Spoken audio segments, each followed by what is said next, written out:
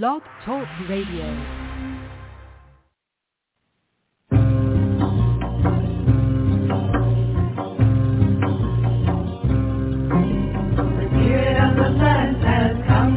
In the form of a beautiful dancing green woman. The spirit of the plant has come to me in the form of a beautiful dancing green woman. Her eyes fill me with me, her dance fills me with me. Her eyes fill me with me, her dance fills me with me.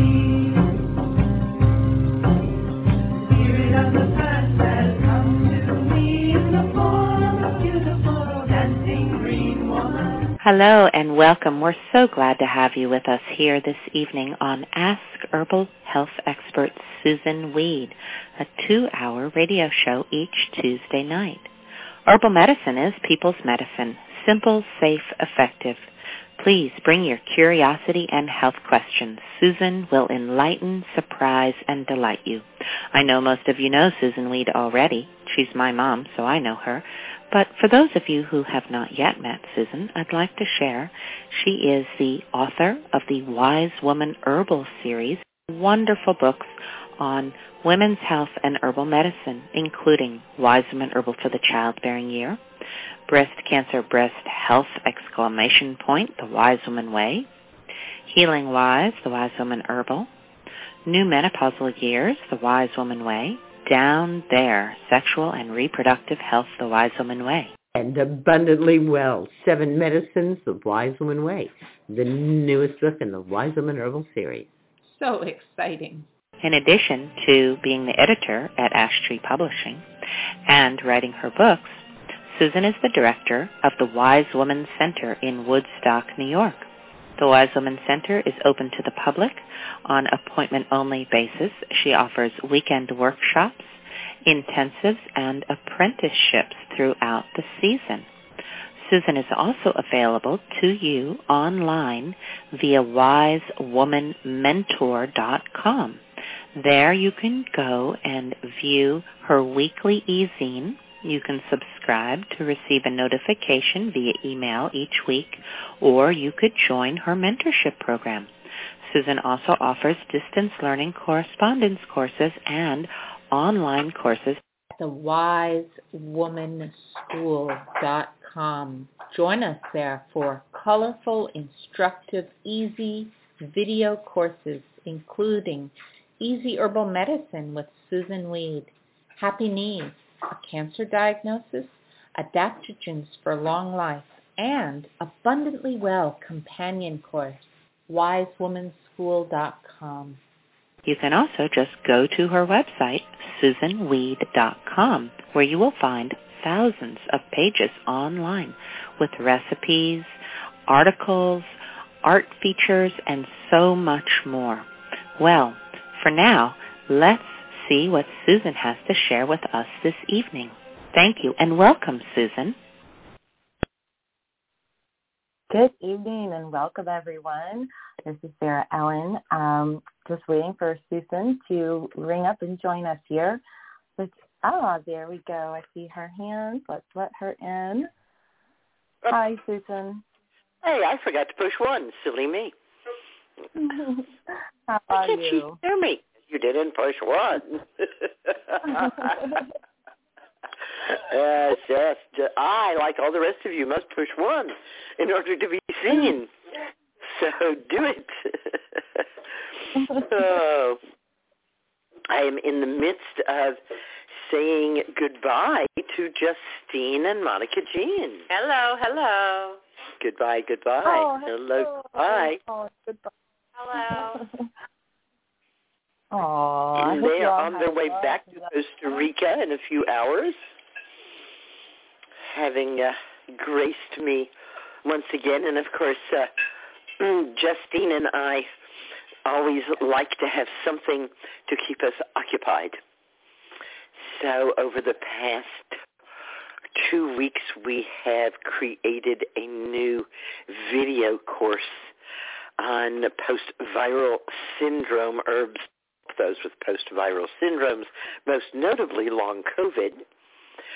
But that's also chronic fatigue and a host of other things. So we finished all the filming, and now it has to be, tidied up and put in order and have its bow tied on its top and made ready for the public, which might take as much as a month or so, but soon we'll be telling you ta-ta-ta-ta. Meanwhile, 2 weeks to the Hypericum Conference. I know. It is really coming fast now. All of those things you were thinking you were going to do before the Hypericum Conference, this is it. Do it. People are getting in touch with me and saying, is it too late? No, it's not too late. You want to get your short in, get your short in. Do it. Do it, do it, do it. Make the first thing you wake up tomorrow. Do it. Before you go to sleep tonight, do it. And send it to us. We want your short. Yes. Yes. Yes. And there's lots of links in the today. So if you're looking for anything for the conference, from the T-shirt to conference details, it's in the e-zine today. So if you're subscribed to that, that's an easy way to get there. Tomorrow I'm driving to Woodstock to pick up the shirts. Oh, they are beautiful in the pictures. Da-da-da! I'm so excited that Durga is so gracious to allow us to use her art to make these wonderful, wonderful shirts. Yes, they're striking. I have to tell you, do you know, I had the television on in my kitchen with no sound, and out of the corner of my eye, I looked up just in time to see the Comfrey shirt on TV. What? Yes. There was a person wearing it, and so I immediately was like, who is this person? Because oh my gosh, it could only be a handful of people because there's not that many shirts, and it was Lucretia Jones wearing the Comfrey shirt. Yes.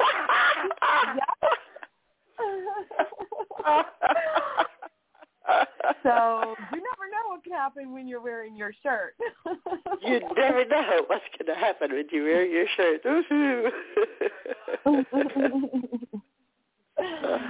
So that was really fun.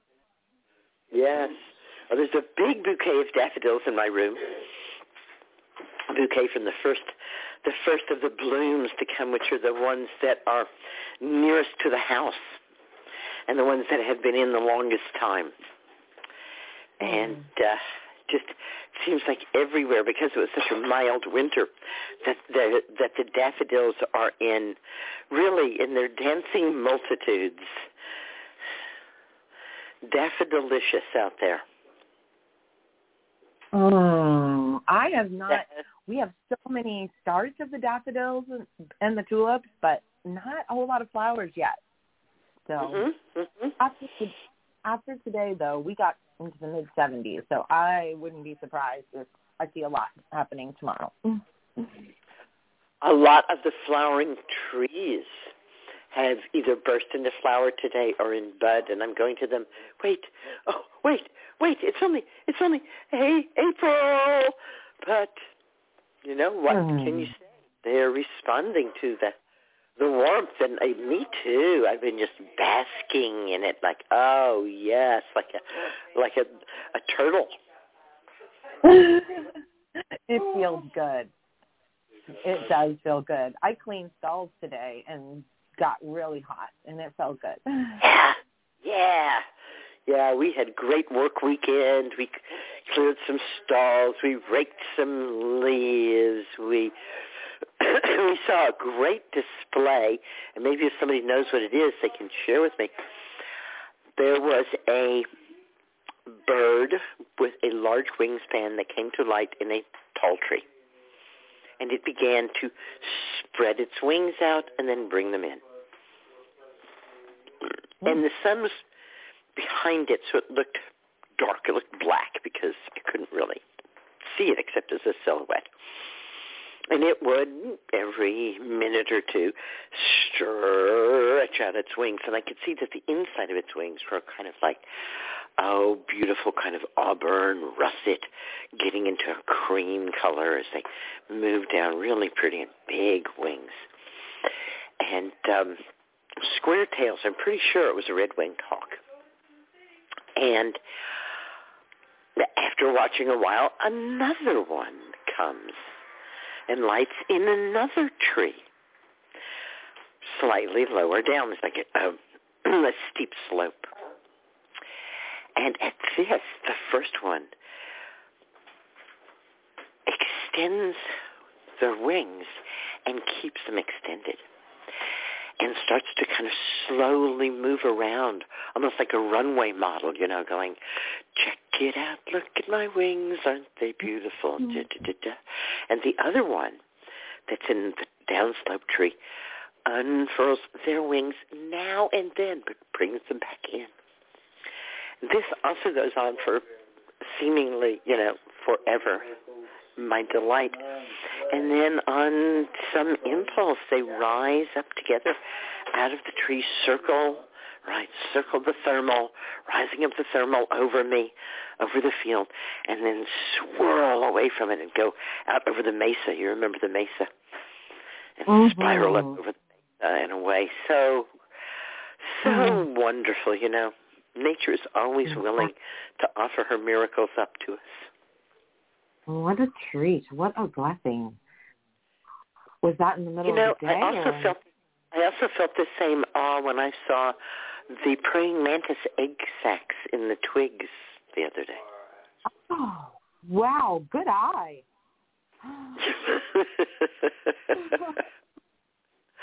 Just so nice to know that I share the world with all of this life. Oh, indeed. Indeed.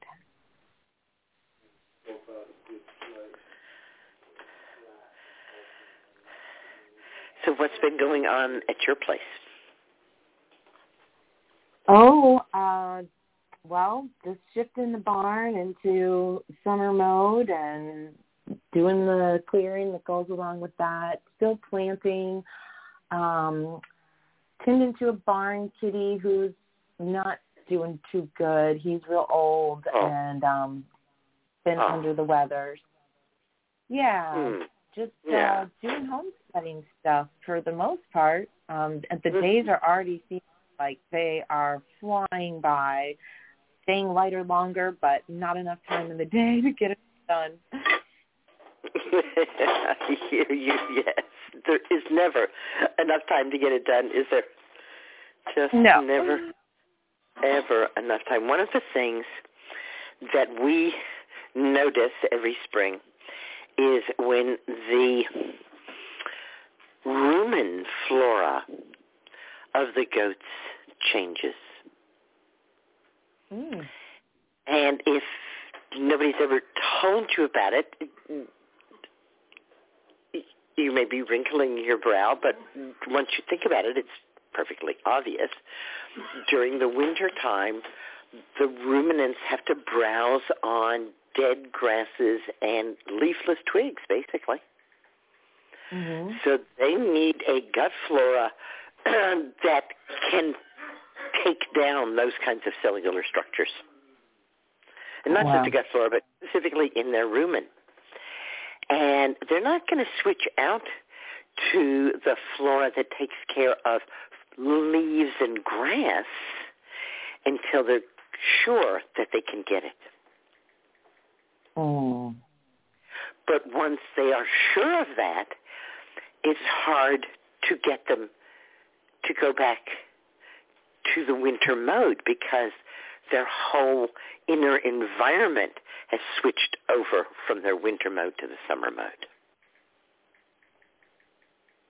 Wow.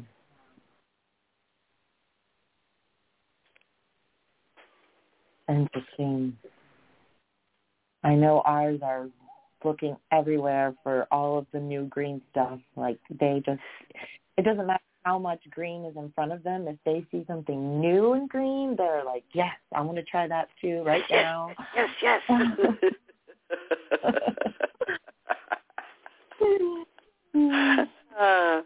We had a very interesting guest tonight named Amber Gray, an author, spiritual medium, and a soul gardener.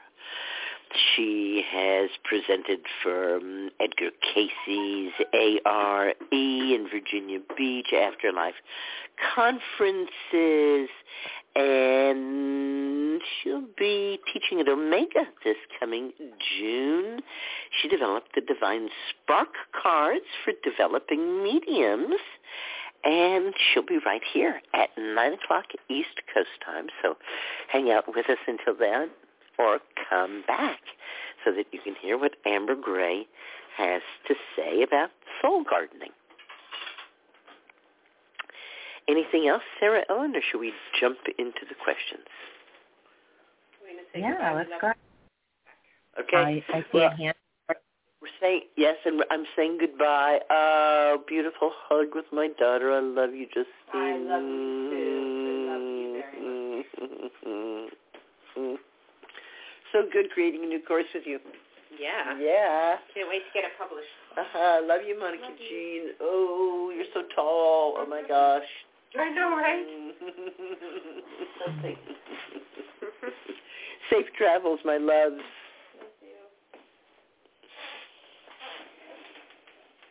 Thank you. Okay, so there's a hand raised. Let's have their question.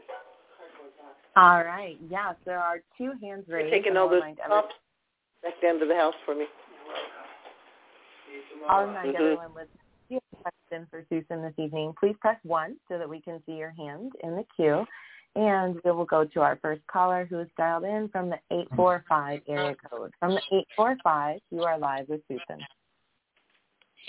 Hi, Susan. Hi. I was loving the imagery about the large bird that was almost blocking the sun, and everything looked dark for a minute. I have a bird like that in my backyard. It's gigantic. Right, it could be a falcon. I don't know. Falcons are small. Oh, really? Falcons are small. Yeah, these are big birds, and the hawks around here are pretty big, especially the red-tailed hawks. I live in Orange County and on Greenwood Lake, and there's a bald eagle that's been around the last few years. Yep. I was going to say, and we should never rule out that we could be seeing eagles, but I don't think so, because usually I can sit in a certain way.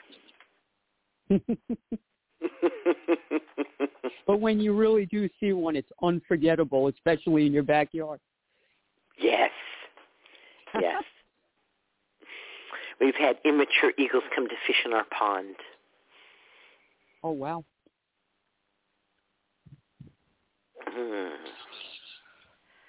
How are you this evening? I'm having such weird symptoms that are really funny to describe, but basically my hands are going numb and tingly, and that really freaked me out and scared the crap out of me a couple of weeks ago. And then it started to resolve a little because I started treating it like carpal tunnel. So I was not even using the computer as much, so that made me feel better. And then I got the same symptoms in my feet, and what's totally bizarre is that my hands got better, and then my feet started up. But what happened in my hands was that my ring finger and pinky finger go numb at certain times. It's on and off. And the same thing happened in my feet. So it's like ring, toe, and pinky toe going numb on and off. It's not something that happens all the time, like it fades in and fades out. So peripheral is fingers and toes, right? Yeah. And neuro is nerves, and neuropathy is malfunction of. Peripheral neuropathy is one way to talk about what's happening. Yeah, and that is a like. What causes that? There's a variety of things that can cause that. It can be caused I have some peripheral neuropathy in the fingers of the arm where they put all the lines during my surgery. Oh, wow. And I exercise that hand and keep good blood flow and do Tai Chi and Qigong specifically to keep the energy moving out to my periphery. Mm-hmm. Diabetes can cause peripheral neuropathy, right? As the amount of sugar rises in the blood, type 2 diabetes, the smaller capillaries don't work well. They get kind of sugared up. So if you haven't had anybody check to see what your blood sugar status is, that's a possibility if you're getting numbness and tingling that comes and goes. So my blood sugar is okay. I got it checked recently. Direct impairment on the nerve, a chiropractor would say, excuse me, direct impairment of the nerve. What if, there's a subluxation? What if one of the vertebrae is out? And that's kind of a classic comes and goes kind of thing. Because as you move your body and sit and stand in different ways, it impinges differently on your nerves. Yeah, subluxation. Mm-hmm. Mm-hmm. I was so hoping you were going to say that and not MS, which I'm terrified of. I don't think so. Really? Think so. Usually, what I've heard from the people I know who have MS wasn't that they felt the numbness because they didn't feel it. We're already one up that we can feel the numbness and the tingling. Right? They would just be holding something and then it would be on the ground. Mm-hmm. Okay, you're saying total numbness or lack of awareness because there's no sensation. Yes. If that were the case. Yes. And maybe other symptoms as well, like visual problems, speech problems?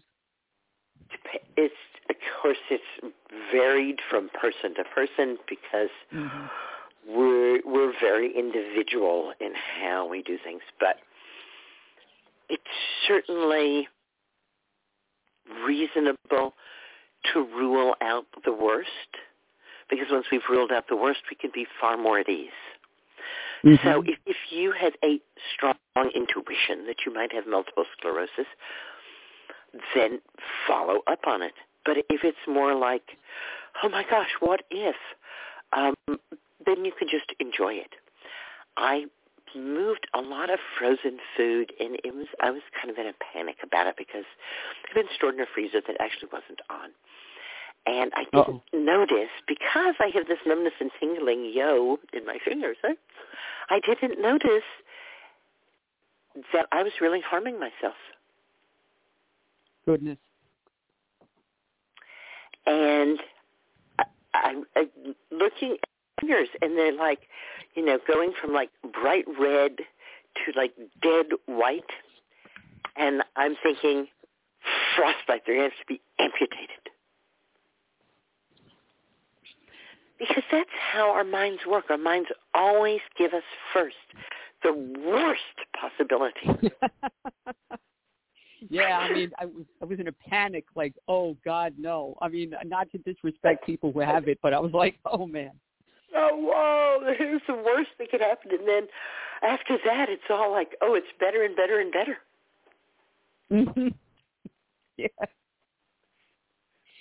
You have to have at least 2 good health scares a year, I think. All right, I like that.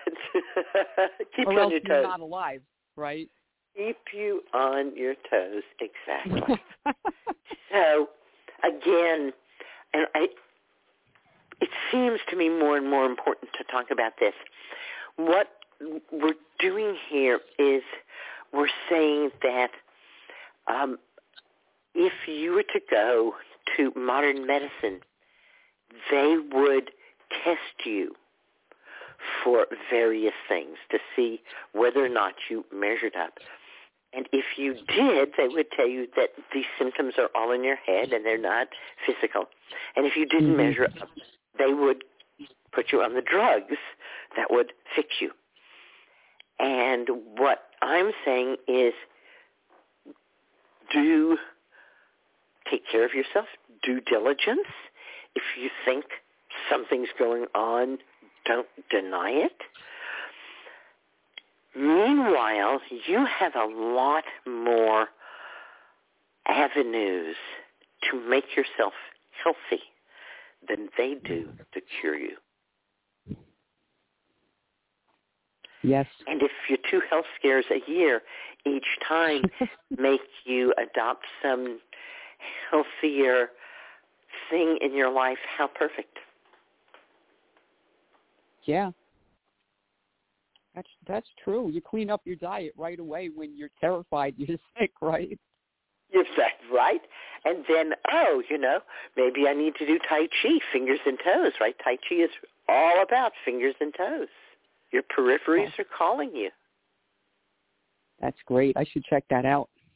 Yeah. Maybe Keep revive around the and yoga see if you find practice. a Tai Chi style that suits you. There's a lot of different ones. So if you don't like the first Tai Chi, or if you don't like that at all, Qigong, the mother of Tai Chi, which in some respects is far easier. And again, is, very much focused on being in your feet and then moving the energy all the way up through your fingertips. Now, is it common for when you have this in your feet to feel that things are burdensome, like socks and boots and heavy blankets, all of a sudden are bothersome? Yeah. Yeah, there's some hypersensitivity going on, right? And when you hike, you get like a warm feeling, a slight friction, warming feeling on your feet. It's weird. Yeah. And, of course, the herb that's most associated with peripheral neuropathy is Hypericum perforatum. And I'm trying to remember what that was in my mental herbal. St. John's wort. Right. Right. I just read that somewhere. The tincture of those beautiful yellow flowers makes that stunning red tincture. And I take at least a dropper full every day.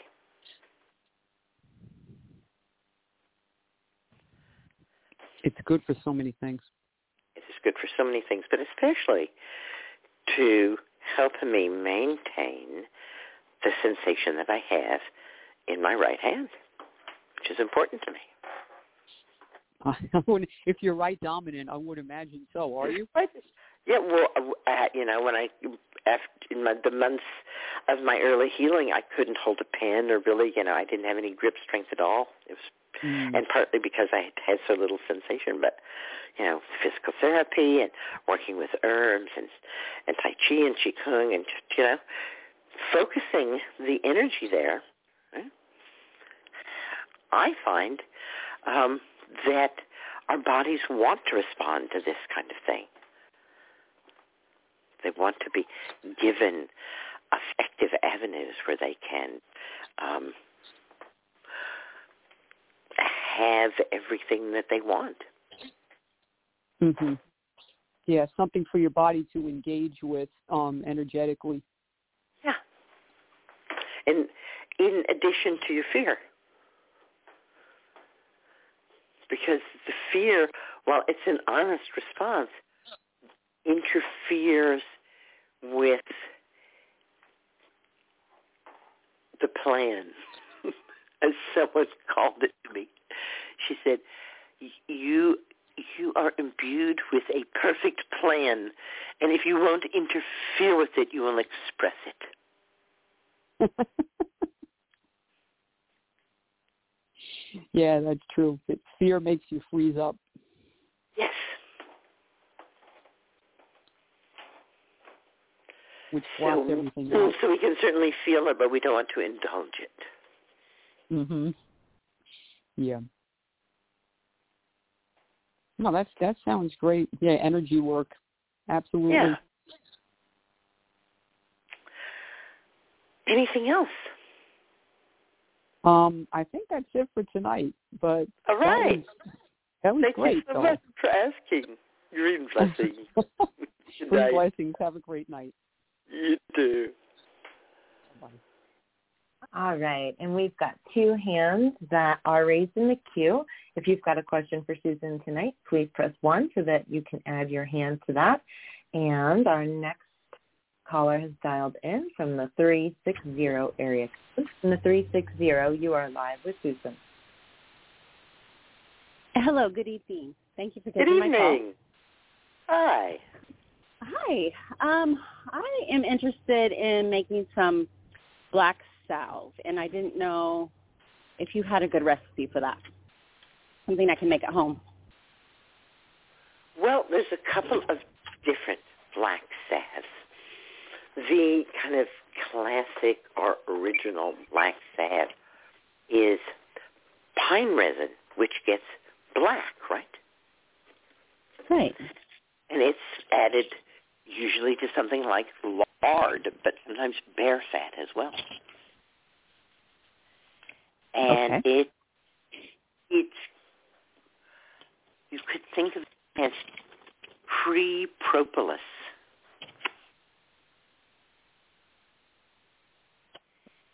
It's the bees harvest sap from pine trees and other trees to make propolis. The pine sap is very antibacterial. Mm-hmm. I am looking to see if there is a black salve in the breast book, and there is not. There's red clover tar, which is another salve that has been called black salve, and it was created by Dr. Samuel Thompson. You take fresh red clover blossoms, cover them with water, cook them in a double boiler for an hour, squeeze the liquid out of the blossoms, and then add fresh blossoms. Cook for another hour. Squeeze the liquid out of them. Then, over a low heat, reduce the red clover liquid to a thick, tar-like juice, which will take many, many hours. Spread your red clover tar on a gauze pad before applying. That sounds good. Yeah, repeat at least twice a day. Rinse the area with dandelion tincture between applications. Okay. That helps a lot. Oh, good. I think there is a black ointment. I knew there was. Why isn't it in the index? All right. Okay. In the breast book? In the breast book on page 304. In the breast book. Okay. Yeah. It has chaparral and red clover and comfrey root and plantain and poke root and chickweed and mullein leaves or flowers. Oh, right. And then you prepare all these infused herbal oils, and then you add pine tar. Of course. Which is what makes it black. The mullein would probably make it black, too, and the chaparral. They're pretty dark. But, yeah, there's the whole complicated, one part of each one of those. Right. And you have to turn them into oils. And it says you don't have to have them all, just as many as you can get. Okay. Great. So, well, I don't have the breast book, but I'll have to get that. Okay. All right. Yeah, it's chaparral, red clover, comfrey root, plantain, poke root, chickweed, mullein leaves, or flowers. Are your choices. So kind of like the red clover tar that we read about, and kind of like where we started with pine tar, which is really kind of, the most active thing in there. But we like to putter around and make potions, and ointments are good places for people to make potions.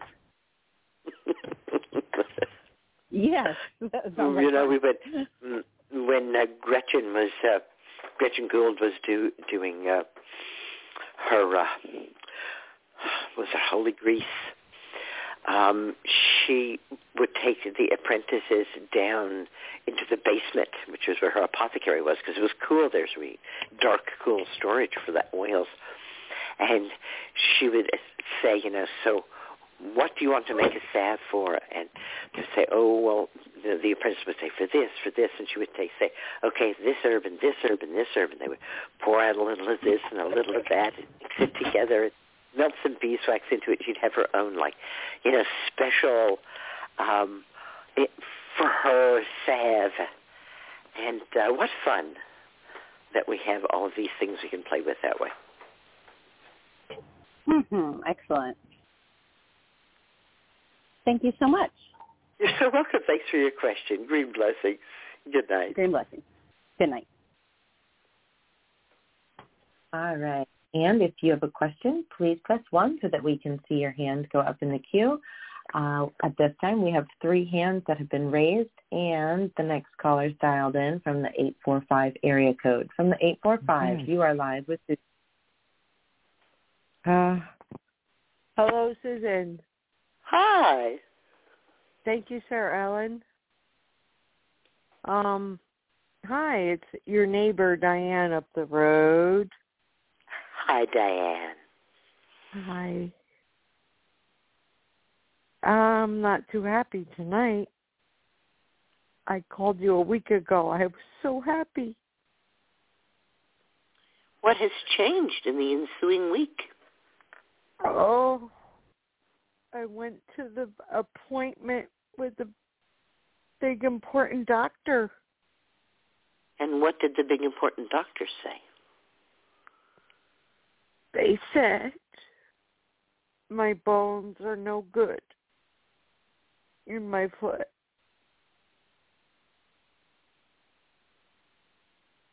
They said they couldn't recommend any intervention whatsoever. And because of the poor quality of your bones.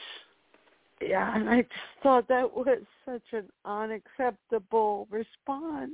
And I was like, well, what about this? And what about that? And she said, well, she wished she knew more about this, and she wished she knew more about that. And I said, but there's these places that make new bone, and they make new tissue, and they make new collagen and everything. And she looked me in the face like I was a square peg in a round hole. I don't even know what that means, but you know what I mean. Yes, I do, and I can tell you what that means, too. Yeah, and she said, I don't think that's for humans. And I almost lost my fucking mind. What did she say? I don't think that's what? She said, I don't think that is for humans. Oh, that she thinks that that's for animals. Well, I wasn't going to ask her because obviously that's what she was inferring. And meanwhile, like my friend has been wait a second. I think what she's saying is, if I may interject here, that that hasn't been done with human beings at this point. Thank you for saying that. I believe that's what she means. I don't follow that research closely enough to know. I know what you're talking about. And there's certainly, a lot of hope about it. But moving it from animal research to human research, I would like to know more. Giant step. And keep pursuing it. You might find somebody who's if you're willing to take a risk, there might be somebody else who's willing to take a risk. Here's the thing. I learned about this because a friend of mine who was hurt 30 years ago in a car accident, had their leg almost severed, and they were able to manage keeping it for the last 20 years. And they had to keep getting a bigger and bigger and bigger platform on their shoe till it was finally like 8 inches. And then they got a new bone, and it was grown in a laboratory. And he just happens to work for Scientific Products, which grows bone and collagen and tissue for human parts.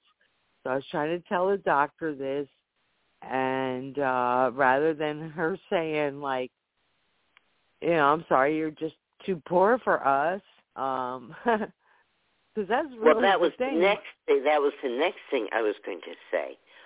Thank you, Susan. There were certainly times in my pursuit of healing my indolent wound where I said, "Well, what about this?" And she would say, "In your back, see what they're willing to donate because your insurance won't cover it." Well, what about how is your back doing? By the way, your indolent wound. My indolent wound is indolent.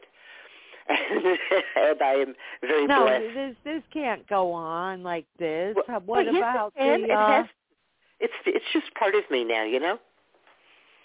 And that's why I don't even have a bandage on it. I said, look, if you're going to act this way, toughen up.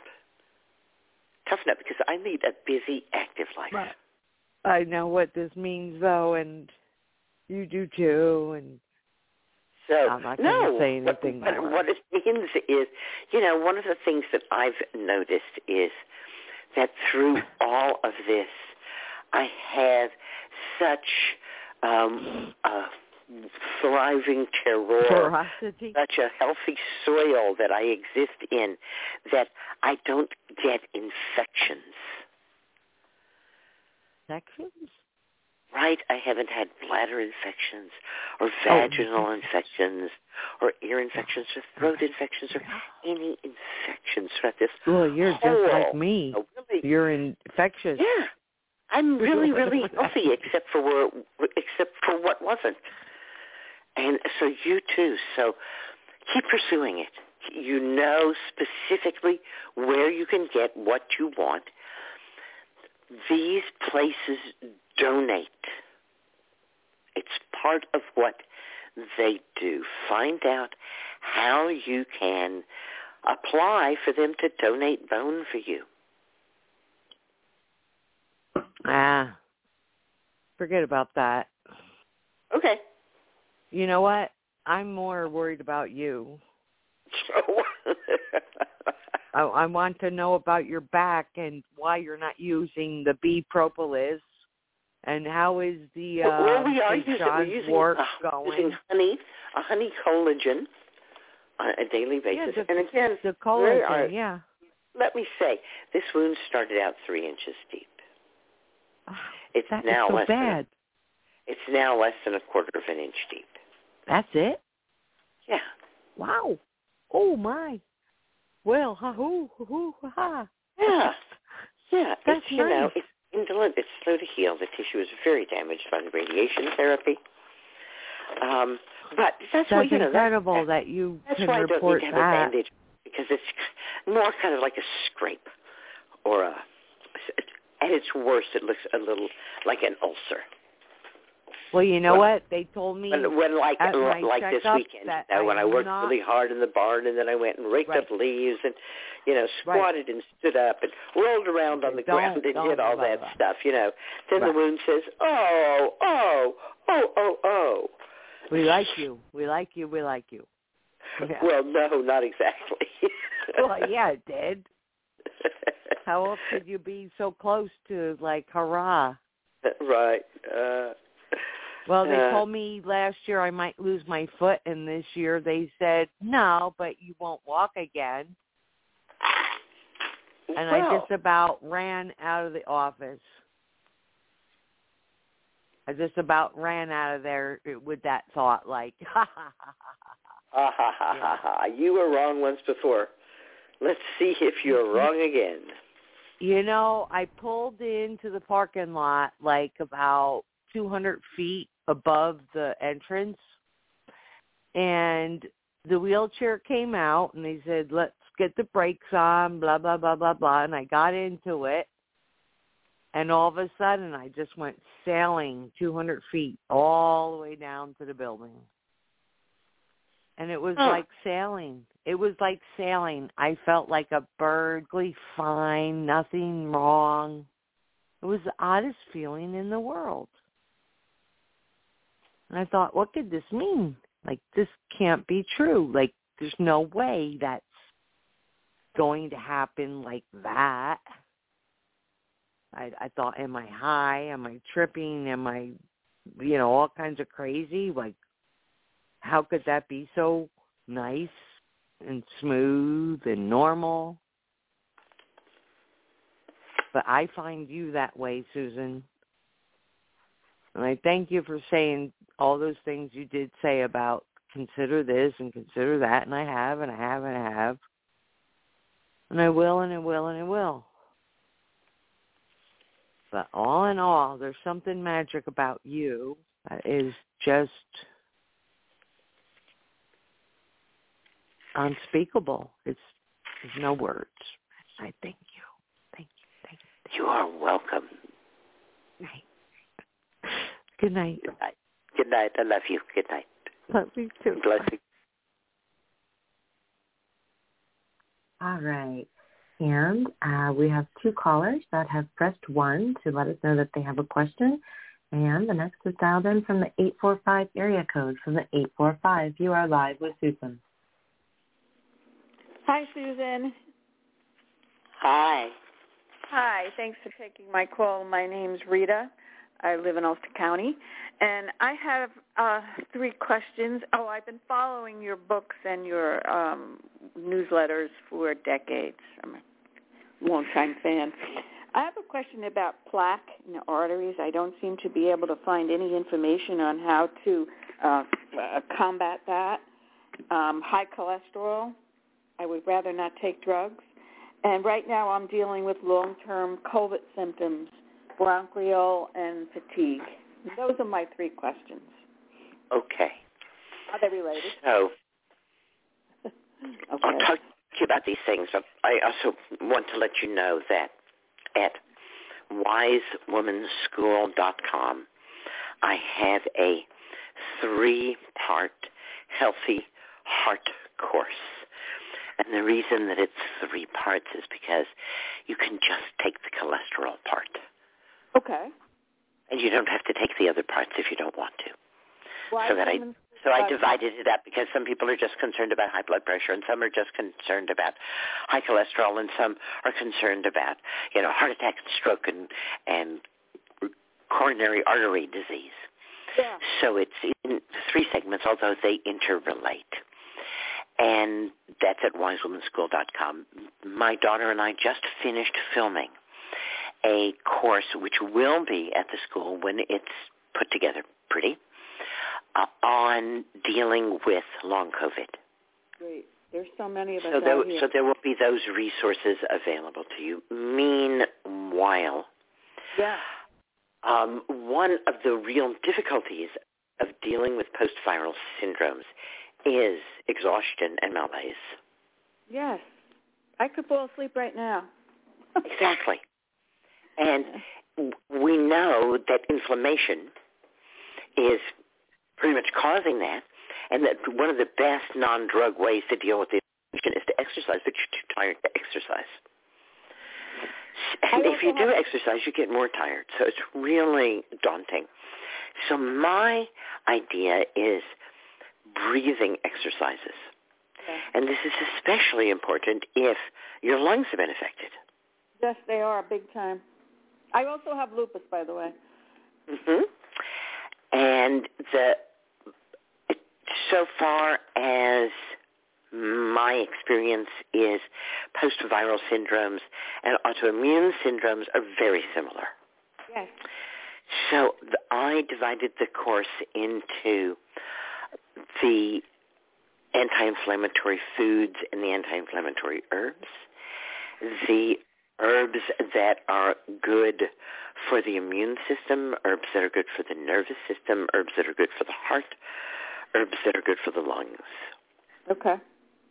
And, you know, in my closing video, I said, perhaps you're feeling disappointed that I haven't said, okay, here's the protocol. If you have long COVID, you do this, and you do this, and you do this. You take this herb and this much of this herb. And I said, but I don't think that that's how herbs work. I think that herbs work by forming relationships with us. Yes. And that if you have lung symptoms, pectoral symptoms, pulmonary symptoms, yes. Choose from among these herbs that I'm talking about here, one that is easy for you to get, grows nearby you, whose flavor you like, be allied to the plant. So mullein is a great favorite with us for lungs and for healthy lungs. And we make a mullein infusion by weighing out 1 ounce of dried mullein into a quart jar, filling it to the top of the boiling water, letting it sit overnight, and then taking that brew, straining it through a cloth, because mullein's quite hairy and you don't want that. And that's a mullein infusion. And you can add some chai spice to it and warm it a little bit with the chai spice if you want it to be like chai, and add milk with or without the chai spice to make it mullein milk. Milk is one of the great healers of the lungs. Think about Heidi. The best milk you can get. What is your favorite milk? What milk do you like? What milk can you get hold of? What milk comes from happy animals who are taken care of by people who love them? That, to me, is more important than what animal it is. I think of milk as the original herbal medicine. Your grazing animal, whether it's a cow or a goat or a reindeer, whatever it is, your grazing animal eats the herbs. And if they free graze, I watch the goats. They eat different herbs at different times. And so I know that milk is like a herbal elixir that I'm getting, which is uniquely adjusted to the season and the time in my body. And you prefer that over plant-based milk, like almond milk? And Absolutely. I did not know that. Okay. Absolutely. As far as I'm concerned, plant-based liquid isn't milk. I understand they got the legal right to call it milk. But as far as I'm concerned, milk comes from mammary glands, and plants don't have them. Okay. And would a health food store have the kind of milk you're referring to? My local supermarket has it. Hannaford's? Hannaford's? Yes, you can get organic pasture-raised milk at Hannaford's. Okay, I was just there today. All right. Yeah. Okay. All right. Okay. Yeah, they're, organic pasture-fed animals have become well known for the healthy benefits of their meat, their milk, their cheese. Okay. One of the, to me, most interesting things is the balance between omega-3 and omega-6 fatty acids, or not even really the balance, but the dance between them. Uh-huh. In indigenous diets, there's one omega-3 for every 1 or 2 omega-6s. In plant-based milks, there's 1 omega-3 for hundreds and hundreds and hundreds of omega-6s. In what I'm going to call real milk from an actual animal that's on a pasture, the ratio is usually 1-to-1. Okay. Now, recent studies looking at thousands of people to see if there was any difference between omega-3 fatty acids ingested as omega-3s, which means in animal milk, right? Mm-hmm. Or fish, as opposed to omega-3s that can be made from plant sources. In other words, there's constituents of plants that your body can turn into omega-3s. What they found in following these thousands of people for quite a long while was that didn't actually happen with the plant-based stuff. Okay. But the health benefits from omega-3 pretty much were restricted to getting them from animal-based sources. Okay. Most importantly, fish. But again, they're pasture-raised animals, and they're milk and cheese and yogurt. All right, I will follow exactly what you said, and I'm looking forward to your long-term COVID. Thank you. It'll take us, a little while to get it spruced up, but we'll get it there. And right now, it's just the raw footage that we've done. And then, did you also say something about your heart? I was concerned about the plaque in my arteries. You're concerned about the plaque in your arteries, and you know that there's plaque in your arteries because of an angiogram? Yeah, they ran some tests. And it said mild plaque, so I really don't want to wait till it gets accelerated. So there's a large number of things to do to counter cholesterol. And my book, Abundantly Well, one of the sections that I like the most, I like the whole book, I will admit, but part that just pleases me so much is the step 5, which is pharmaceutical medicine. And I have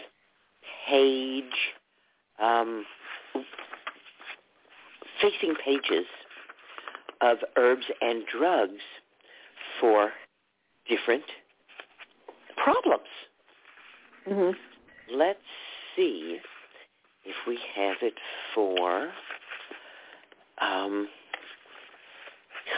cholesterol-lowering drugs, heart-healthy alternatives. There are many foods that lower and reduce cholesterol significantly, and I put them for you in the appendix, and here they are.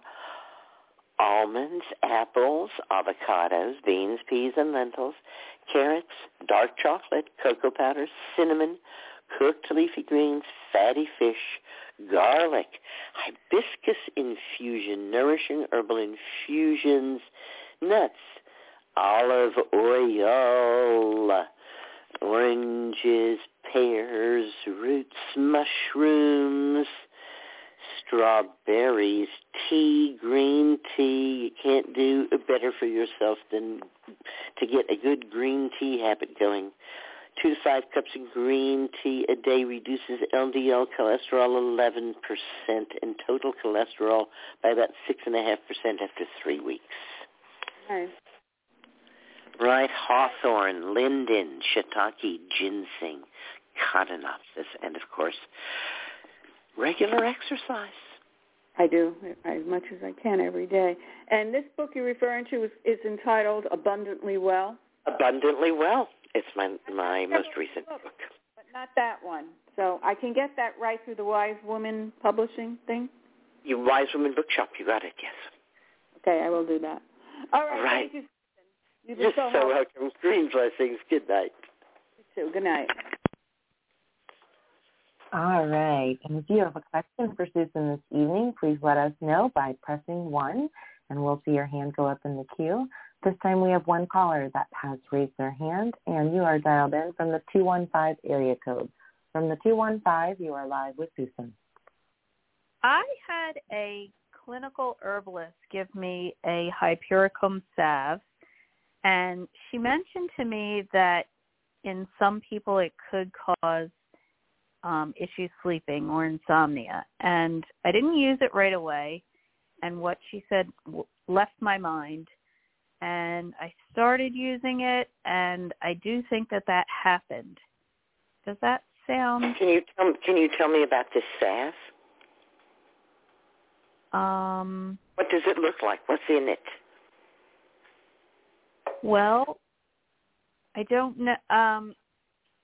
The hypericum, and then I would think, I don't know. It's probably a combination of oil. I'm not really sure, but I can ask. And what does it look like? What color is it? What does it smell like? It's like a dark yellow.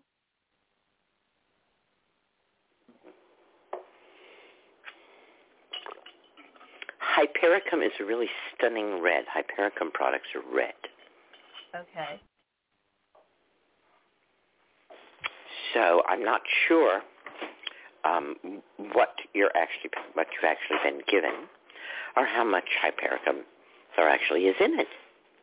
Okay. So if you take hypericum flowers and put it in an oil, and the oil turns ruby red, not pink, red. And if you then thicken that with beeswax, which is kind of yellowish, you will get a salve that looks a little more toward an orangey red because of the color of the beeswax, right? Yeah, I'm looking at it now, and it looks like a dark beeswax, and it smells like beeswax. So perhaps you're having a reaction to the beeswax, and there's not enough hypericum in there to make much of a difference. Would you mind telling me what you're using the salve for? Nerve pain. I very strongly prefer the oil without beeswax whenever there's nerve pain. All right. Any hypericum product should be red. Okay. So I'm not sure who made this product, or it's not labeled with the ingredients.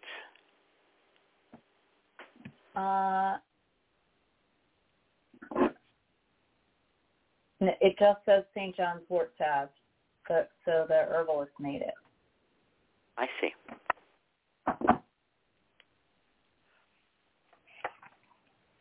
So where could I get something? Good manufacturing standards require that any product given to someone else should have a list of the ingredients, full list of the ingredients, and a batch number.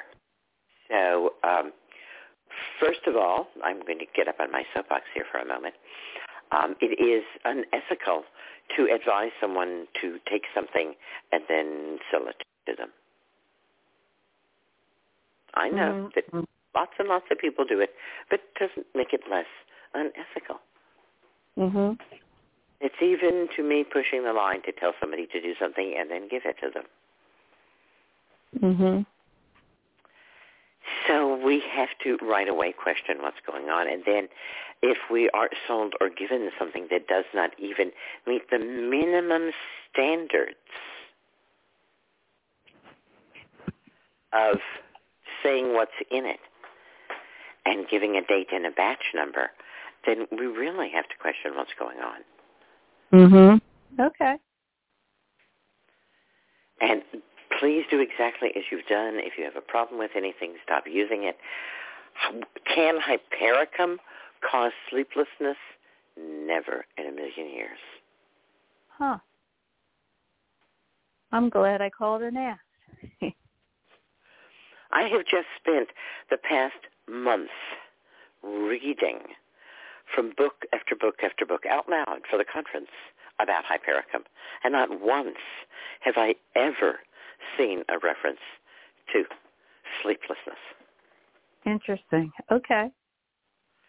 So that again makes me think, what else did she put in there? Right. Right? If she's not willing to tell you, well, there's no way for us to know. Right. Right? And in the future, please hold people accountable, right? You deserve to know what's in anything you are consuming, and if you're putting something on your skin, you're consuming it, right? Yep. Yeah. Mhm. So. Okay. And yeah. I had another question in terms of screening regarding getting a colonoscopy. So I'm 51. I haven't done that. I'm not sure. Well, my take on it is if you are eating a healthy diet, then you can probably do a fecal occult blood sample and only do a colonoscopy if there appears to be something wrong when you do that. Okay. The difficulty that I have with colonoscopies is manyfold, in fact. First of all, they have admitted that it usually causes bleeding to the intestines 90% of the time. So it's very traumatic. It's a very traumatic thing to have done to you. And the preparation is very disturbing to your gut and your gut flora. Mhm. And my mother died of colon cancer, and she had regular colonoscopies because her cancer was outside her colon. Mm. Is a fecal occult blood sample like a Cologuard?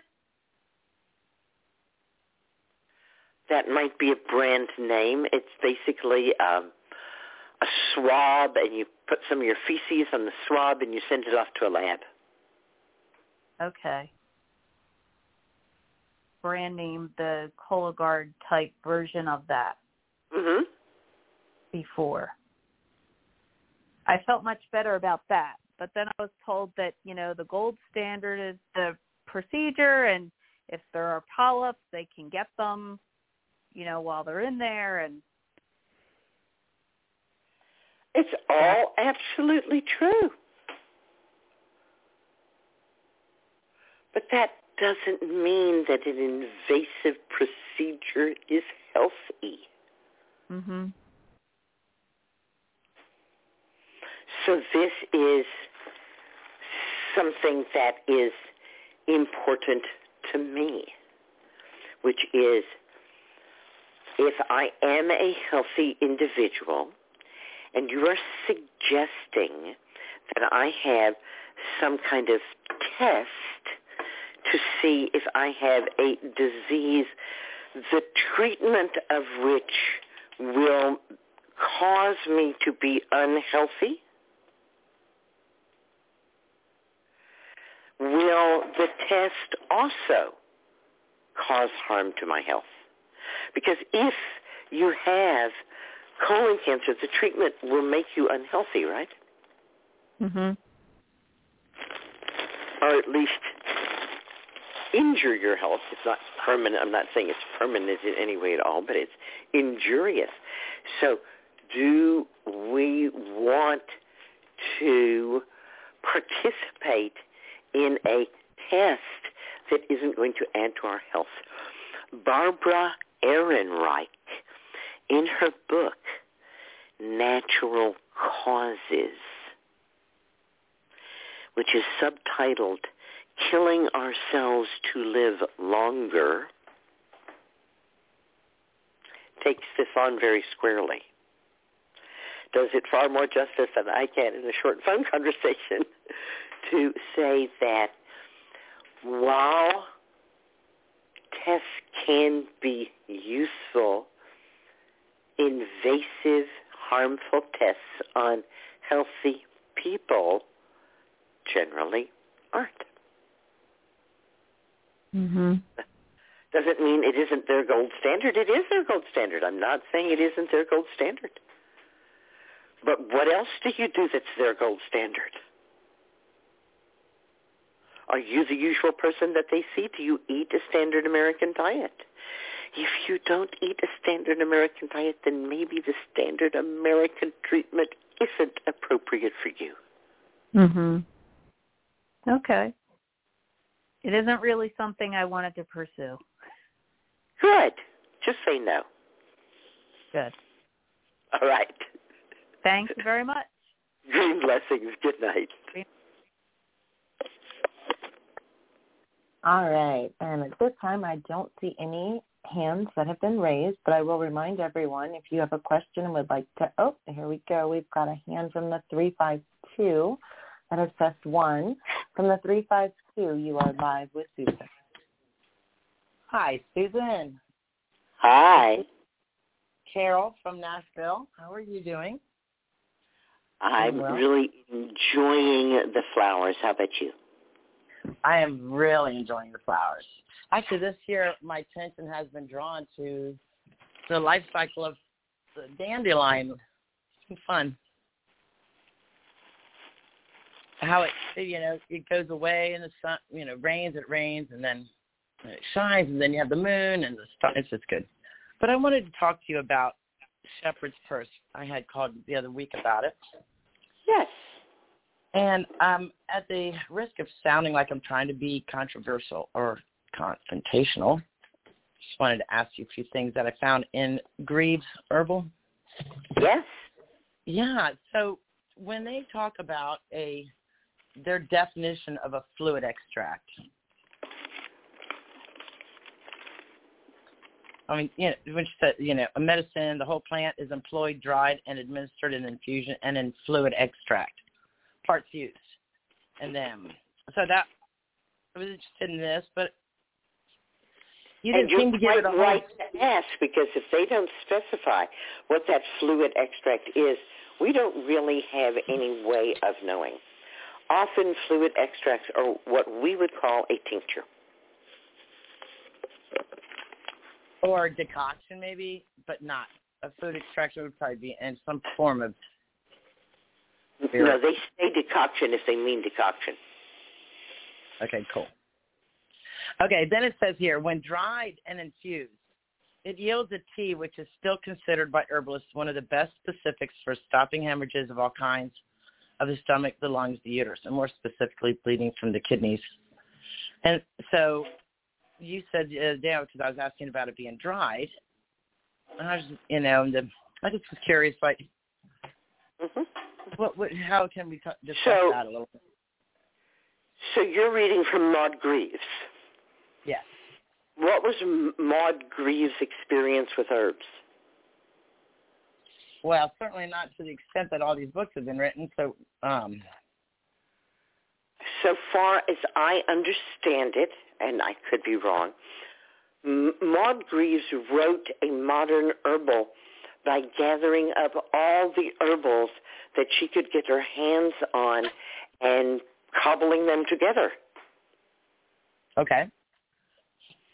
In other words, we're rather used today to people writing books about herbs, referencing their own observations, their own experiences, as well as perhaps scientific study. And what Maud Greaves did was to collect all of the perceived knowledge, some of which was firsthand, but much of which wasn't. Okay. Case in point of how this can very rapidly get out of hand. Over the past 25 What do you mean by that? What do you mean by very rapidly get out of hand? I'm not sure what you meant by that. Over the past 25 years, the idea that lemon balm is an antiviral has grown up. This started with a scientific study finding that lemon balm in oil applied to a genital herpes sore would kill the virus there. But it's only topically. It's not internally. But someone misread it and wrote that it was an antiviral in a book. That idea was then picked up and put in another book. Now we have a third author who says, well, it must be true. 2 other authors have said it. And you can find it in dozens of books now, although it's not true.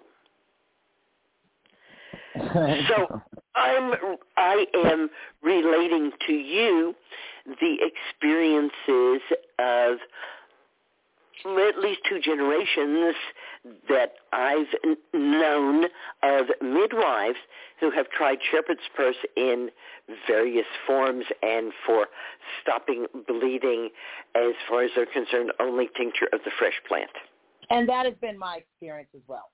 And okay, truth be told, that I listen all the time, and I have to work hard at thinking of a question because I come from the same line you do. Like I don't know, I can hardly, I know we agree on everything. I just want to talk to you. I'll go with the greens herbal. I'll try to formulate a question because I've been like, there you go, right? And I'm so happy that Maud Greaves existed. She's, always been a book that I like to look in and recommended her. But I also bear in mind that the early books that I learned from were written by people who had little or no direct experience with what they were writing about. Alma Hutchins, too. And I always say the frontispiece says it all. It's a picture of Alma, with a book. That's what I mean. You drag around these books. Right. Okay, right. It's good. And she, she it's makes like this. Tom Brown. I'm like, I got the Tom Brown books. I'll get in here and I'll ask her something. Yeah, but yes. I'm just letting you know. But the secret teachings of the plant. I listen. I call in. I want to find but I don't call in all the time because I don't want to take up that much space because I'm really just calling to harass you. Well, isn't that what keeps us invigorated? Right, to be willing to take the effort to be bothered. I know. It's pretty cool of you. So I had an older friend of mine was complaining that their serenity was being disturbed because someone who lives in their house has gotten a puppy, and they can't do this and they can't do that. Oh, that puppy! I'd rather have a child. I'd rather get a foster child than a puppy in the house. And all the time, I have real empathy and sympathy for them. It is very disturbing. Puppies are awful. But it doesn't last forever. Child. Right. And it makes you more vigorous. You got it. It really does. It really does. If you just back up for a little while, that all your routines have just been snafud, right? And it'll make you live a little bit longer. Well, that's what I think. Or perhaps just a little bit happier. Right. It's true, though, because, take care of a goldfish. It's like the goldfish has a story. It's got a beginning, a story, and an end. Yes. But I've had a really interesting week. I thought I've had some significant deaths this year, and the father of all of my children died last week, and my children, and story medicine has been my story this week. It's like, wow, God, man, the story that we all tell, we have a beginning and an end and all that, but he wasn't in my life, but in only 4 of my 100 children. I'm just going to use that number ambiguously because it's above 5. But, the way they put it on the Facebook and on the Facebook, I feel like a retard. All the children, there was a really heavy situation and from a heart attack, but his story, his whole life was, I'm sick, I'm dying. I was like, what? And now the story ends. And I sound so heartless, and I hate being heartless, but I'm not. I'm just saying. Mhm. Mhm. Mhm. Mhm. Anyway, Stephen Levine tells a story about working in hospice, and that they had a woman who came and spent, I think, like the maximum amount of time, and then left, and they discovered that she really wasn't truly that sick at all. And some of the people were really, really upset. And they talked about, really, is it more meaningful to give to someone who's going to die than to someone who's not going to die? Is that really what you're saying? That you got ripped off by someone because they weren't dying? I know, right? It is such a flip. Oh, what is the word? Run. Run. Granted, you have to, where is your head that you, go to hospice and say, I'm dying, or even that you somehow, obviously this is before all electronic records and computers and stuff. You probably couldn't get away with it now, but I always struck me of Stephen Levine and his talking to people about, what are you really saying here about? You're upset with this woman. Oh, it's the dynamic. It's the younger people, he has not called the younger children. And so anyways, if you want to talk to him because he's dying now, you want to talk to him finally. But one of the children's like, well, does he want to talk to us? I mean, it has been 30 years or something, but never he's not reached out. It's always the responsibility of the child to reach the loser father. I mean, it's kind of a drag. You see movies about this stuff. Yeah, Single mother, what is it, Talladega Nights or something, with Will Ferrell is kind of slapstick, stupid, funny if you're in the mood. But, the loser father comes back when everybody's raised and forgive. And then, oh, my God, it pisses me off. But I have to stand strong. I'm sure you dig what I'm saying, man, when I'm blaming. I absolutely and totally hear you, yes. You feel what I'm laying down, Susan, because, half the children grieve, and all the Instagram stuff is all the children surrounded him when only 2 of the 100 were there. I'm venting on. I had a shepherd's purse from the grieved. Well, I was reading an African tale. It was actually kind of a horror story, African horror story. It was characterized as a horror story. It's not that I'm saying it is. It was supposed to be a horror story. And it starts out with the wealthiest man in the village giving a parade with his 10 wives and his 112 children. Yeah, that comes to mind. There's several situations currently come to mind. But yeah, the Grand Poobah, like the Benowin god. There you go. But it's anyways, yes, delusion. And then they say, anyway, there weren't 100 there in the picture. What did you use this on a podcast? I've been somewhere the emperor's not wearing any clothes like Hans Christian. I am not the only one that knows that emperor has no clothes on. Swear to God, it cannot be me. I know I have issues, but truly I'm not the only one. You are not. You are not. There are a lot of people pointing and giggling. This whole lame papa coming back after 20 years, and now everybody needs to forget. Oh, let's just. Holy cow, we got to call some kind of feminazi like Gloria Steinman or something cool. She's not, I just want to get on a railroad. But I won't. I'll just think it, and I'll call the Susun Weed podcast and vent, and I'll be fine. Yes. And I'll behave in a proper manner. I can think anything I want. I don't have to execute everything I think. Hey, but listen, the other thing about the St. John's Wort, I think 2 years ago I called you. I was up there in New York, and you said it was kind of wet. And I got that, and I was like, oh, yeah, it's wet.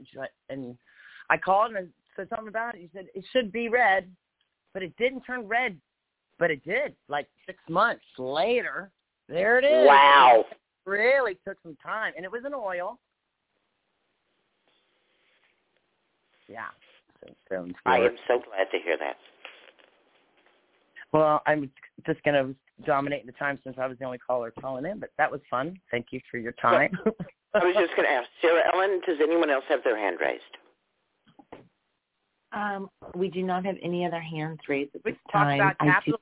That was one of my Good, favorite. So keep on talking. Yes, yay.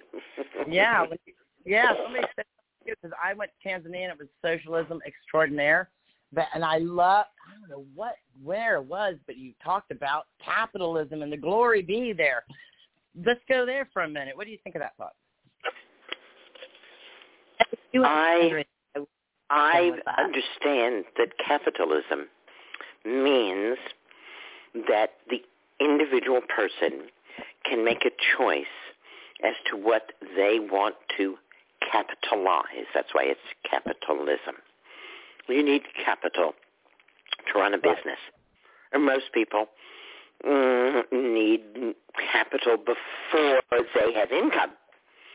And even when they have income, it's still good to have some capital. And they capitalize by selling pieces of the business's fortune, which are called shares. So if somebody says, hey, I have an idea, and this idea is that I could make like a personal computer, and I am going to sell shares to people who are willing to provide capital for this idea to come to pass. And the idea comes to pass, and the people who bought shares make a lot of money.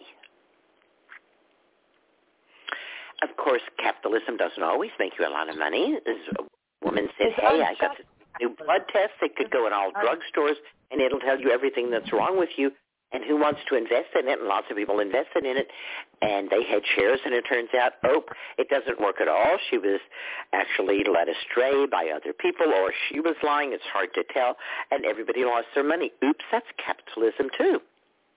Right. Right, we get a share. Right, it might go up or it might go down because people tend to like to make money. It pushes capitalized businesses to focus on making money.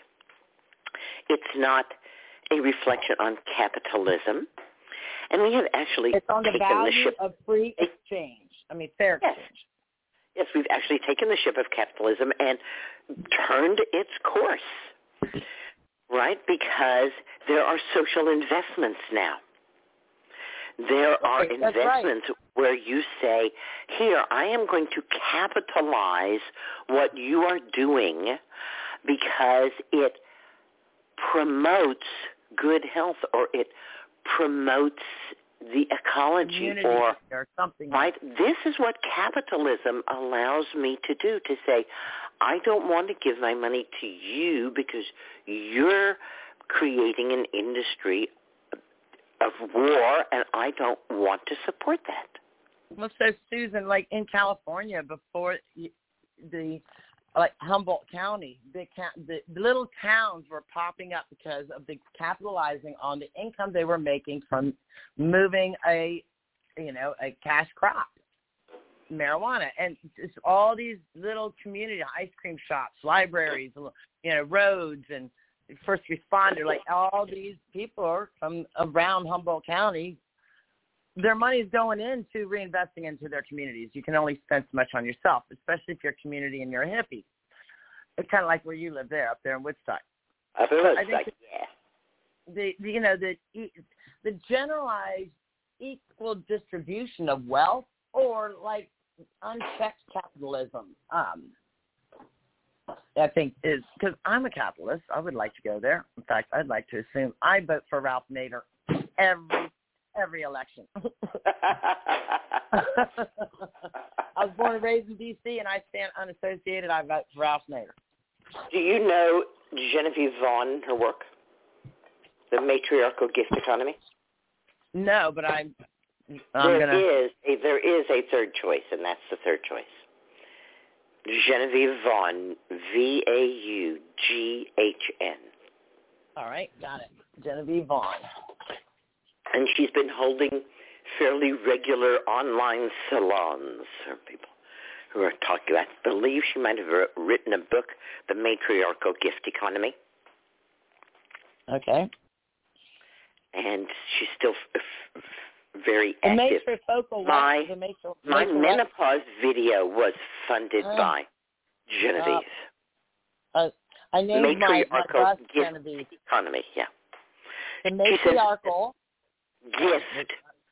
The matriarchal gift economy. She says that we all are gifted by our mothers. And that the first economy that we all understand is being gifted. I'm having my daughter's having my 8th grandchild, and oh my goodness!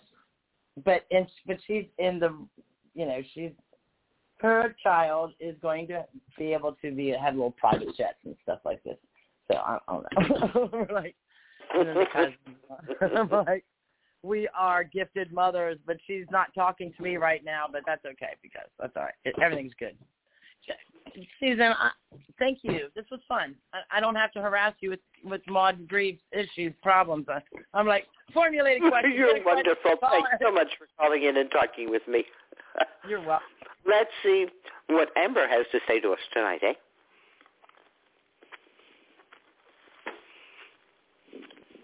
Yeah. Is Amber here, Sarah Ellen? She is. She is here. Amber Gray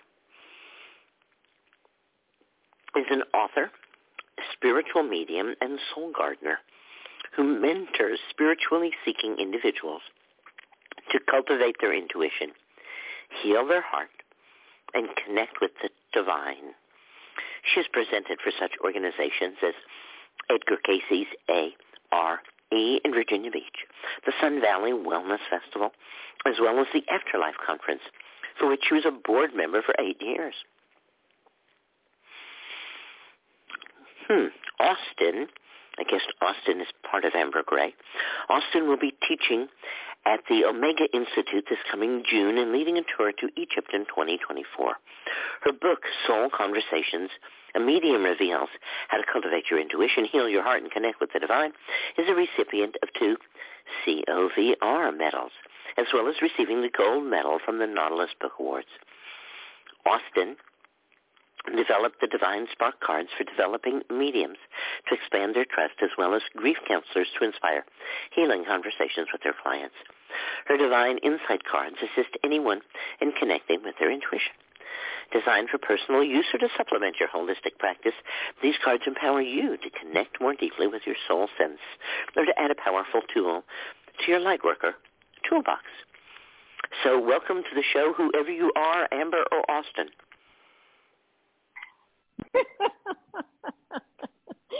Oh, Susan, my goodness, you were speaking about gifts from our mothers. My Lord, girlfriend, you are a gift. You are a gift to all of us. Thank you. You're knowledge based. You're a beautiful hostess. You hold such stunningly kind space for the people who call in. You listen with your heart. You're amazingly knowledgeable. I feel really good that you're on the planet. Like you're amazing. You have a new fan. Thank you. Oh, thanks so much. I feel especially I feel especially complimented because I know you as a person who looks deeply into the insides of things. I do. And I love the fact that you gave me a new name. I'm going to have to explore Amber Gray and find out what that journey is going to take me on. Right. Why did they call you Amber Gray? I know. Oh my goodness, I have a new name. I've been reborn. This is fascinating. Yeah. Okay. So Austyn it is. Yes. Austyn Wells it is. Thank you very much. Thank you. Straightening me out there. know well, what? It sounds like you work in a multitude of different medias. That you've done cards. Did you draw the cards? So I started. I've as a quick answer, just to make sure our time is best served. I've started reading with tarot cards like years and years and years ago. And then from that, I realized I didn't need the cards anymore. And then I just started receiving messages once my mediumship kicked in, which was something I was aware of from a child. I just didn't have the right application for it until a little bit later. And then because much like you listen to these beautiful souls who are arm wrestling issues in their lives and you want to be of service. So then I added hypnotherapy and shamanism and remote viewing and life coaching and all. So I'm always like you. I'm a student. I'm always learning the next thing that can be helpful to my clients. Just because I take it as a very, very serious occupation to hold sacred space for people going through change. Which is all of us. So, what would you like to talk about tonight? I was very moved by, thank you for the generosity of that question. I was really moved by the last caller that you had about her situation with the death of someone and not being in communication. And I was touched by her story because I felt I just wanted to add, in addition to the conversation that was already in play, I felt she was doing her children such a beautiful honor on a couple of notes. One, in the fact that all a child needs is one parent who's reliable in order to survive in the world. They just need, and it's not just a parent, it's an authority figure, it's somebody. They just need someone they can model, someone that they can look at and say, okay, they seem like they have figured out what this thing is about. Let me just imitate them until I figure it out on my own. So I loved her dedication to her children. I'm sure all 100 of them, she takes great care of. She also has a delicious sense of humor. And then the second part of it I was really drawn to is I'm also a certified grief counselor because I didn't anticipate, Susan, to be talking about death so much. And we're all needing better language and deeper communication skills to be able to talk about death and transition right now because it's just systemic in every part of our lives. So I'm not exactly sure where the natural conversation will take us, but I'm absolutely certain that topic would be fruitful to explore because it brings in our humanity and also mutual expertise.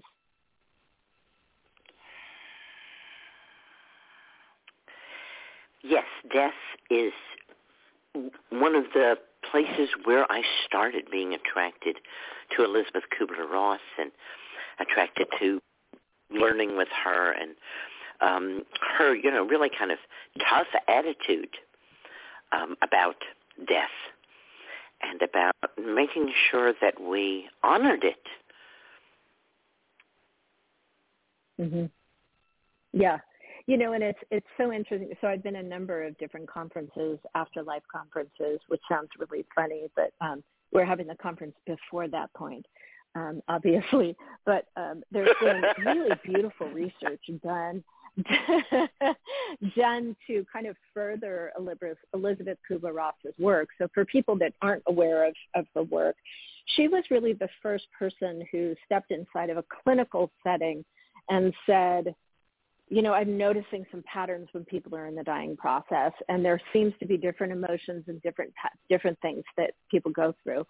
What I'm grateful for is people like, who would be a fun guest for you to have, my friend Reverend Terry Daniel, who has studied grief profoundly, and she has realized along with many other people in the grief arena, that there's so much more of a conversation than just that kind of stages. Because the problem, the reason why there's been, I think, a need for more discovery about grief and what we personally go through is, I think, with the Elizabeth Kubler-Ross, which is that there's just these 5 kind of stages you go through, is people feel estranged from it because if they're not fitting into what's supposed to be normal with grief, they feel disenfranchised. And the one thing that I just want to really just underline, and you had work in hospice too, so you can speak to this as well, is grief is a completely different thing depending on who dies, where you are in your life. There's so many extraneous situations that affect how you respond to grief, but the most important thing is to allow it.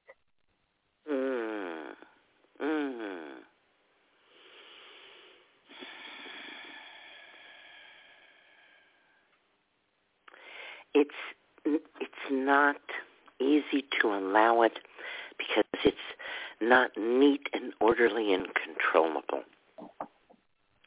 You can't say to your grief, no, it's not. I'm going to put aside a half hour for you every morning. Yeah. And since it has absolutely no linear journey, people can feel that, and I think it's a result of our education system, but we focus very much on our education system on being right or being wrong. And I think if I was going to change anything in the world, I would remove that awareness in people and just make it be you. Just authentically respond to things and don't worry about it being right or wrong or whether you're following the norm or whatever. And I think normal is a word that should be stricken too, because what I love and what I notice in my sessions, because I really spend extraordinarily intimate time with people, is every single person, no matter how they feel connected or disconnected from their lives, is extraordinary. Every person is such a beautiful distillation of a miracle of the universe. And whether they're stepping into the fullness, right, the fullness of who they are is up to their own curiosity. It's up to their own willingness to be afraid and willingness to kind of step into the human adventure and be willing to try every single little plate that's on the table to figure out whether or not it works for you or not. I mean, at least it almost reminds me of that great scene in the Julia Roberts movie Runaway Bride, where she's been in all these relationships and she's realized she becomes the person that she's with. And many women are familiar with that because I think it's what we may have witnessed in our own moms in some capacity. So then, you know, we think we become like the other person, and then that's what a wife is supposed to be, or that's, you know, whether it's whatever the relationship is.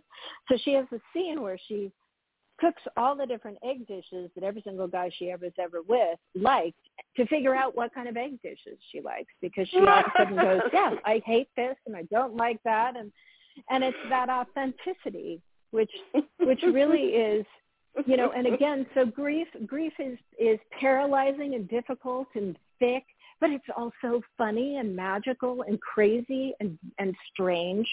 But it's yet another portal to invite us into a different discovery of who we are, who we've become, what's important to us, the meaning of love to us and how it runs through our system. And like the gal that was talking about, you know, this disenfranchised father who the children really haven't had a relationship, that can be really confusing because you're thinking, well, I should tell him I love him, I guess, because he's dying. You know, there's just, it gets complicated, but I think the most important thing is the listening of yourself and just being that self-awareness that I'm going through something. This is, I instead of just rushing into my day or doing everything that I've done before, can I just take a couple of minutes and, like you were suggesting with breathing exercises, and just breathe and actually gift myself time to say, how really am I today? Am I okay? Am I am I low in energy? What is my energy? Do I even feel my energy? And I think if people can look at, life as different invitations to kind of explore the depth of their self, and the degree to which they do that, the more healthy their relationships will be, because then they have words to explain what they like and what they don't like with other people. I like these eggs. I don't like those eggs. I want to get back just one step back. I never got from Elizabeth that she thought that the stages went in any particular order. And in the time that I spent with her, she was very much devoted to dealing with denial. She really felt that the denial and the anger, that the denial covered up the anger, and that once the Life, Death, and Transition workshops really were just like big gatherings of over 100 people usually, dealing with their anger. And it was really amazing to me to see what happened as she was able to move them past their denial and into actually being angry at the person who had died.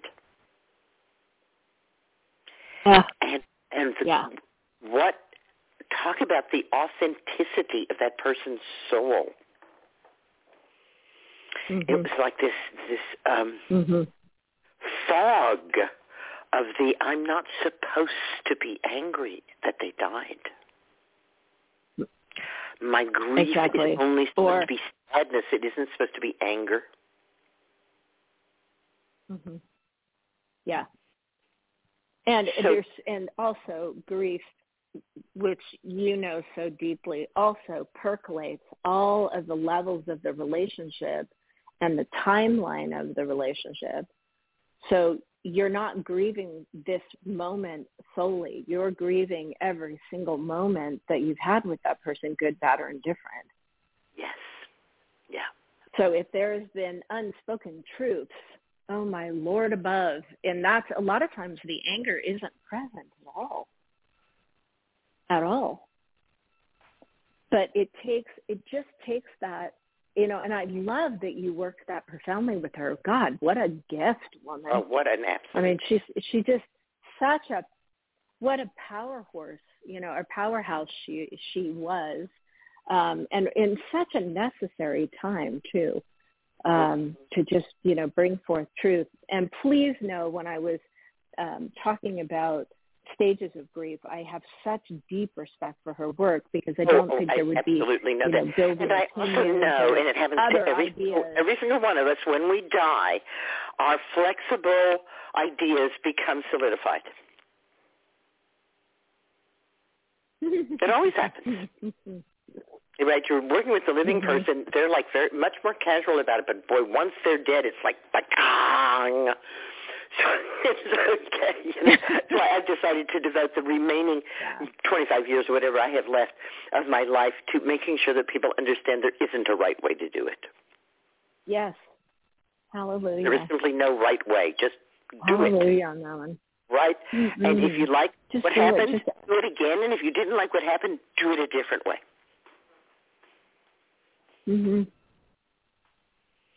I think that I love the comment that you said about people in the dying process too, because we as not the person that's dying, we as the observers to the person in the dying process need to allow them to change and to be changed and altered by the experience that they're having that we could not possibly understand. And there are people who I think we can sometimes do a disservice to ourselves if we stay absolutely stuck in the story of who that person has been to us. Because we're disallowing, not only are we putting kind of a tether to a moment in our past, which is really funny because as an energy, because I also studied energy medicine and all sorts of other modalities, sometimes people with lower back issues are people who are kind of tethered to some stories. And so if you think of walking forward and you're being drawn to what's ahead of you, but imagine you had an invisible string that the story kind of tethered to part of your body. So you're trying to go forward, but there's resistance and a pulling from something in the past. That was always fascinating to me about that kind of idea. So I think the checking of not so much forgiveness, because that's really something we have to do on our own time, but the allowance for people to change, and then the flexibility inherent in meeting them in a new moment instead of requiring that they stay the same person.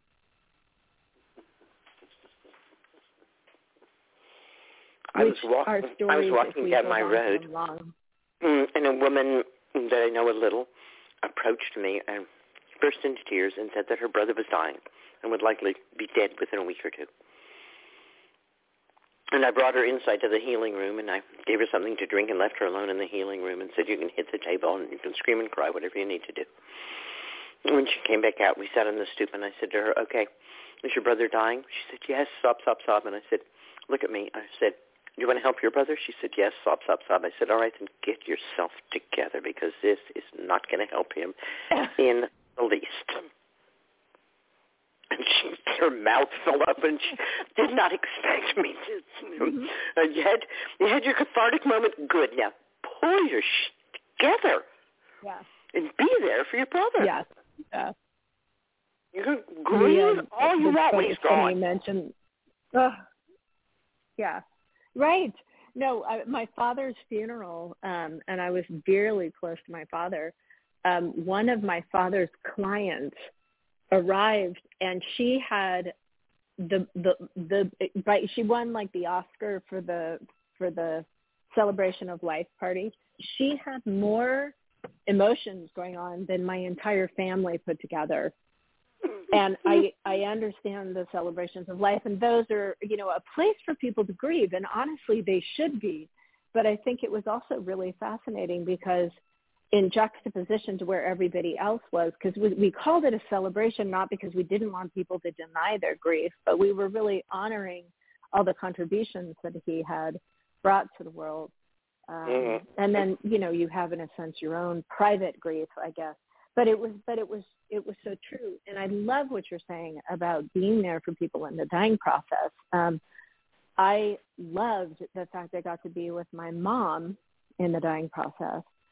For people who haven't experienced being with someone when they're dying, I think it's, first of all, I know on a soul level because of the mediumship that the soul who's dying has a great say, if not a complete say, in who's present, which is a very interesting little tidbit. But it can be someone that they have unfinished business with, or it can be someone who has the strength to hold the space for them to shift from breath to light. And that, the glory and the honor of being present when someone's dying can seem just like the weirdest or the most difficult thing to imagine. And it is in lots of levels, and you would know this. But on other levels, it's what the feeling of their soul when they've stepped out of the body, and this is not all deaths. I'm talking about, somebody who's having some sort of there's a process to their death, so you're aware of the fact that they're dying or they're in hospice. It's such an amazement and such an honor to witness the space where their energy fills the room, but the body has been kind of left. And for easily, 3 or 4 hours after my mom died, normally rigor mortis can start happening.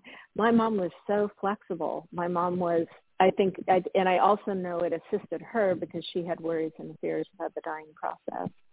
And she gave us signs while we were in the room because all of us got energetic pulses by holding her hand. I mean, it was just, it was incredible. And I didn't know I had that, that moment in me because, but it was something that I will always feel is honestly one of the best moments my mom and I ever had was that. And that's kind of an odd thing to to say, but it's what an honor. Yes. It was one of the realest moments that you had with your mother. Mhm. Yes. Yeah. Yeah, absolutely. Absolutely. And when you've engaged in being present at birth or being present at death, you crave that realness. Mm-hmm. So there's a exquisite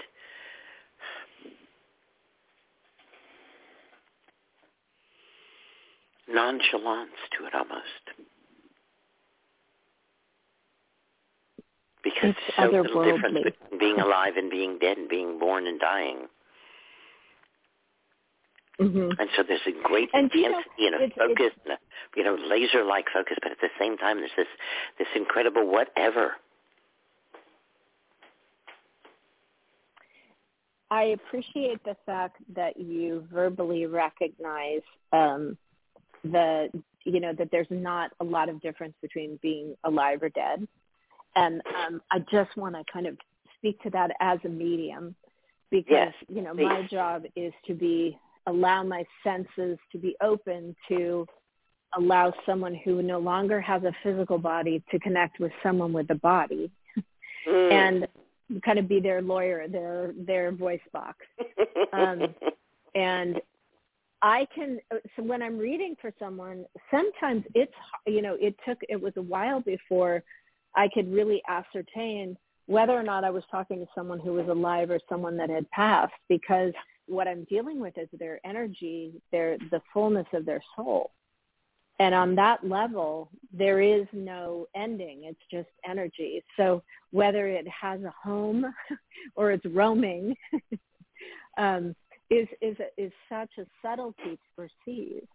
But what's interesting is in communication, people who are living, who sometimes may not have the capacity within their lifetime to be able to, like the woman and the husband that was dying, hopefully he has a beautiful moment to honor his children and honor his responsibilities if that's, what's fruitful for his soul.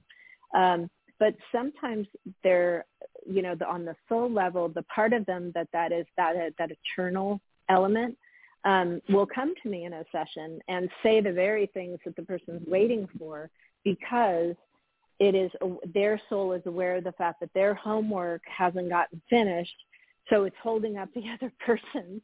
And all they really need is the acknowledgement that the person is aware that they're kind of being heinous, And so that awareness and that accountability then gives the person receiving the reading, who's consciously trying to move forward and is being self-aware and saying, I need some help, I need some guidance, to be able to take the steps forward without constantly waiting for someone to maybe get around to apologize, because you can just wait forever for some people.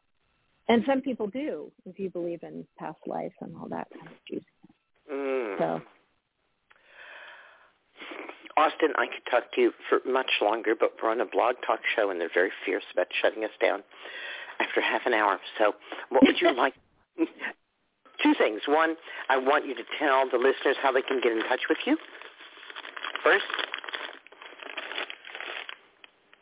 Go ahead. Okay. You can get in touch with me at my website, which is AustynWells.com. That is AustynWells.com. Great. That was easy. And you'll find, yes. Yes.